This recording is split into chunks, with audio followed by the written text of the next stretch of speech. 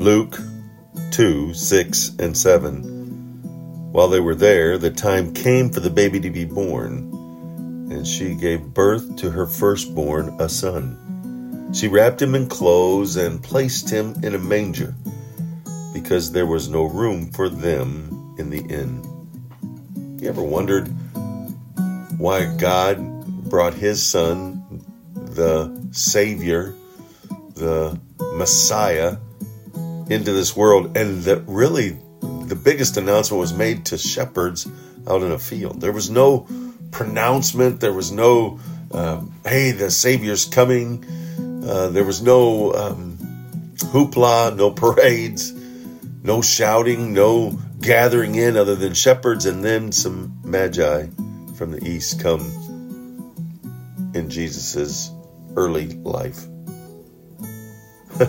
This is kind of quite the contrast of what the Jews thought, and maybe what we even think would be a way in which the Savior and Messiah would come.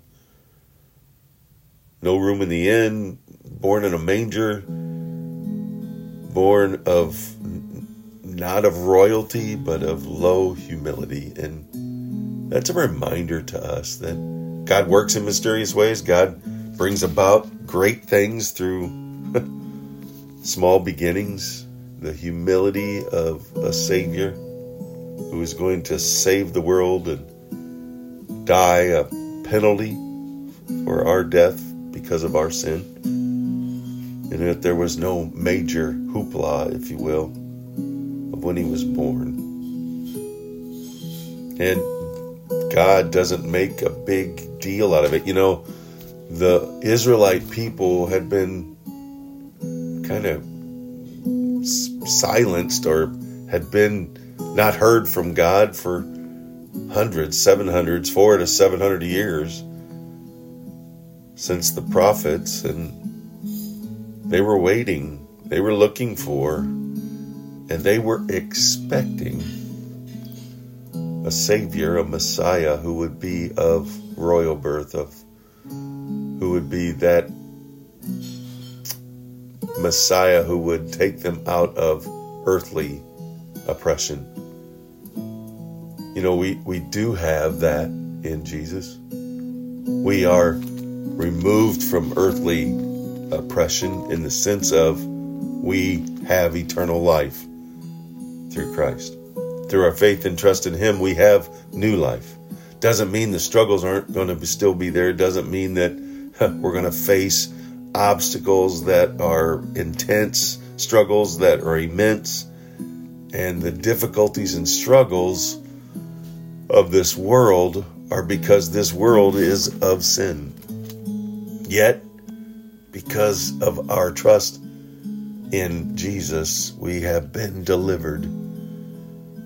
Delivered because we have life and have it abundantly with him. We can think through Scripture and the reminder of us that we need to stay focused on Jesus. We need to keep God at the forefront of our life, because so easily, as the Israelites did, forgot God and started to worship other things, got distracted,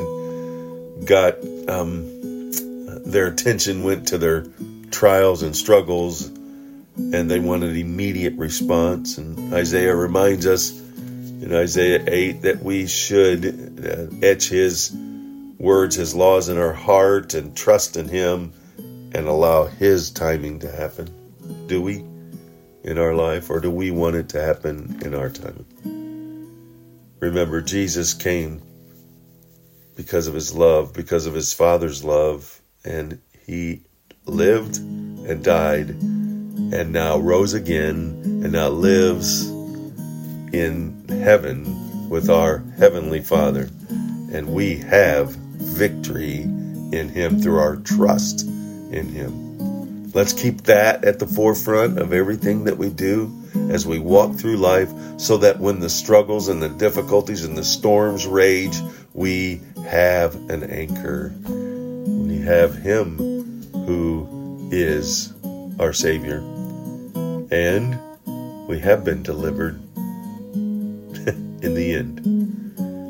And we can live in that delivery in the now because we know the end of the story.